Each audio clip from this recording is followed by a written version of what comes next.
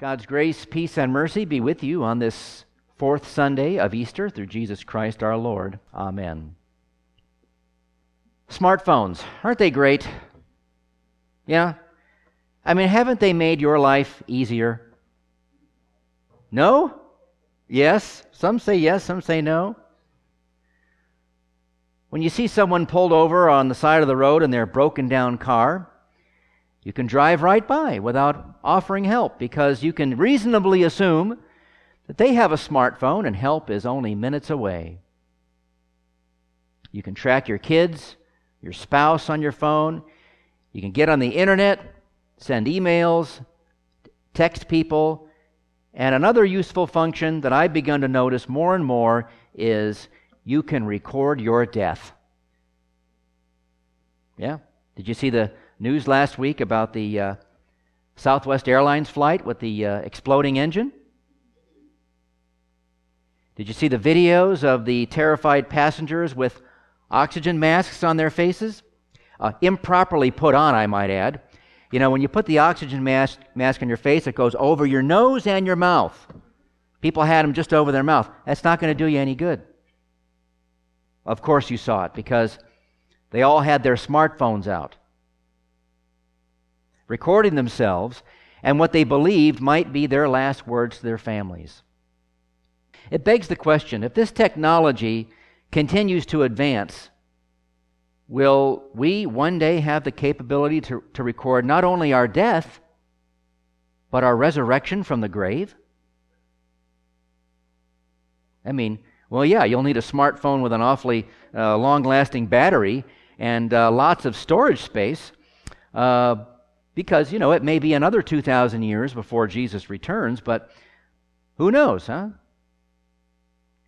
It's just an amusing idea because, you know, when you think it through, our human technology and our little devices aren't going to be resurrected with us. So no one's going to have to watch no one's going to be watching the video anyway. Still, those images of the concerned passengers on that airplane last week are sticking with me. Especially in this time of the church when we're still rejoicing over the empty tomb. At least I hope you're still rejoicing, because without death, Good Friday isn't good, and the empty tomb on Easter has no meaning.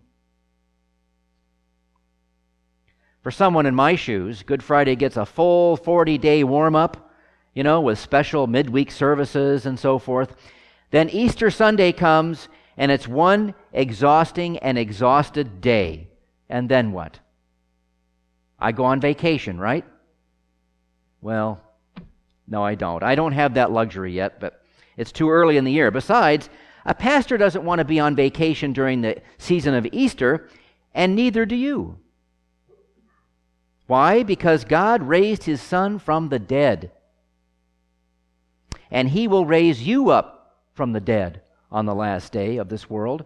God is going to bring you out of death. Just not the death you're thinking of. I'm not afraid of flying.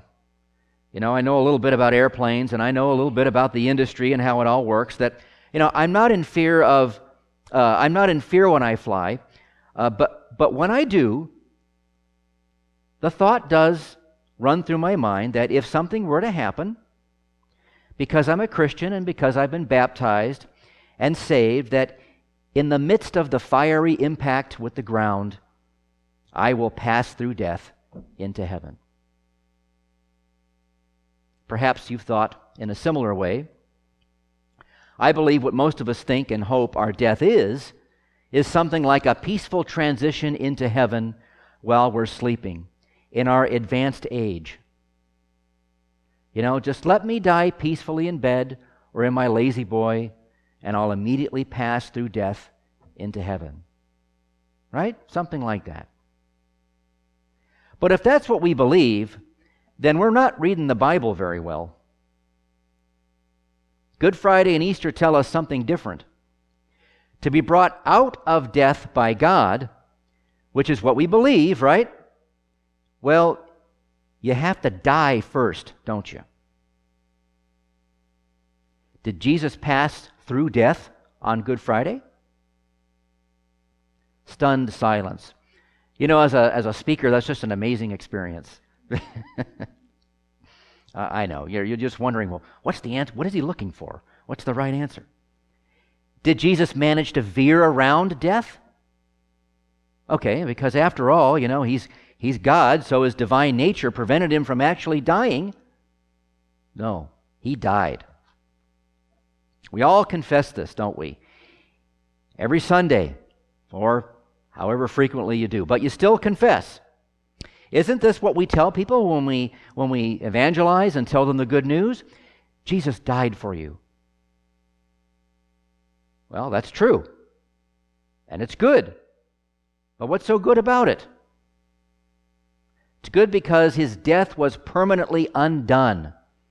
Easter was the first time in the history of the world that death was permanently undone. Now, if your thoughts are turning to Lazarus and the woman's daughter and however many else that Jesus, brought back from the dead, think about it again. They died a second time. They'll have been resurrected twice on the last day, which is pretty cool for them when you think about it. But Jesus is the firstborn of the dead, which means he doesn't die again, ever. Let's be clear what death is. It's not a victory. It's not our victory when we die. It's safety and rest. Sleep is how the New Testament writers worded it. And that's about all you get from them. Matthew, Mark, Luke, John, Paul, the writer of the Hebrews, they don't care about what it's like when you die in Christ. What they care about you and me trusting and believing is that we'll be woken up from it one day. And we will be made new and incorruptible, imperishable, and all that good stuff. No one passes through death, not even Jesus.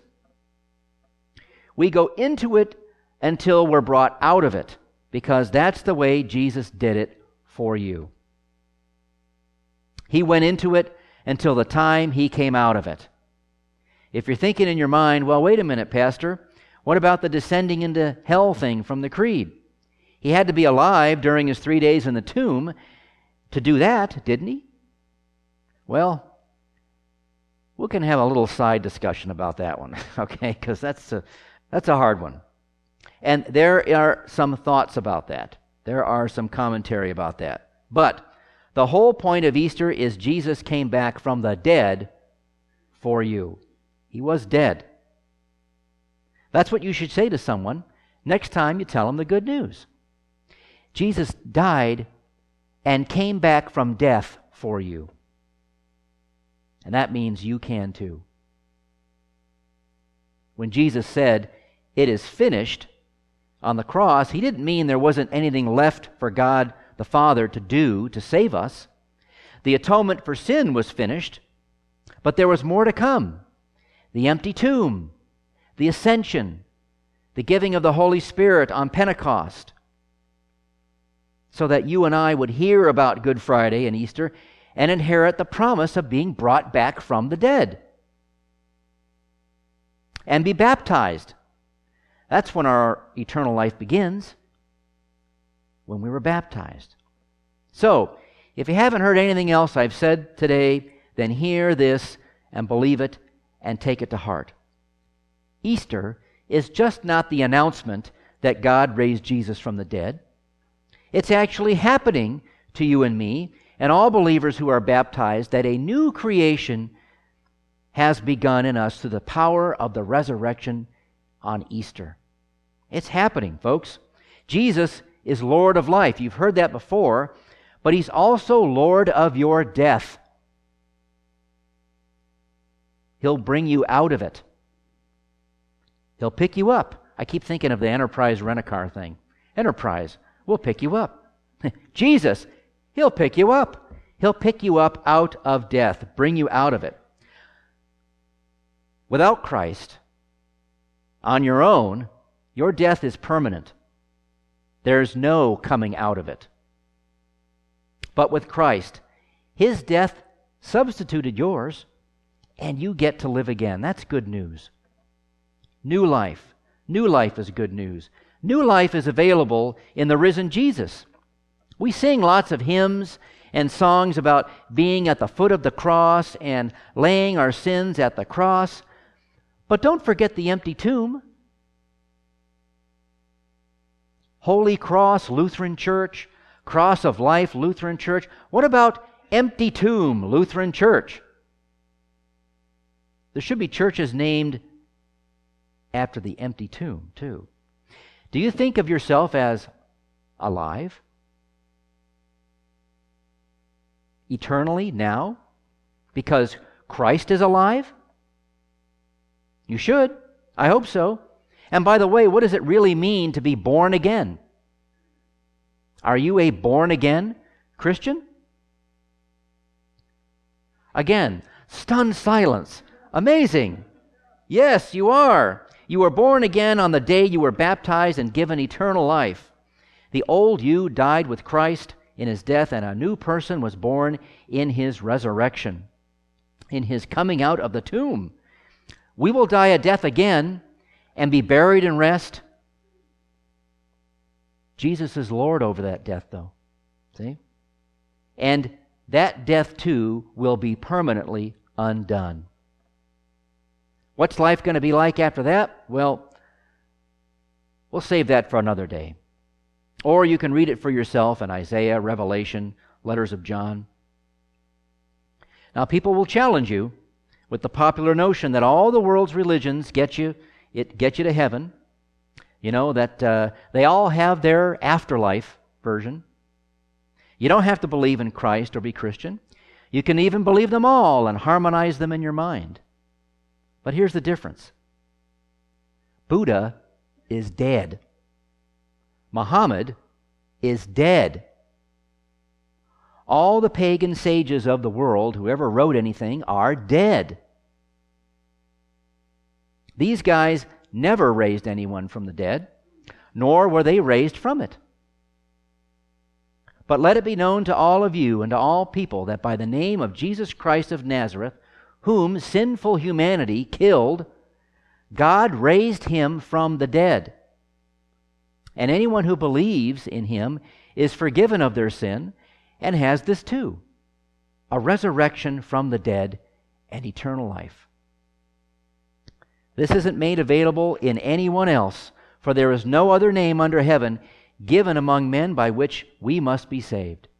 Amen.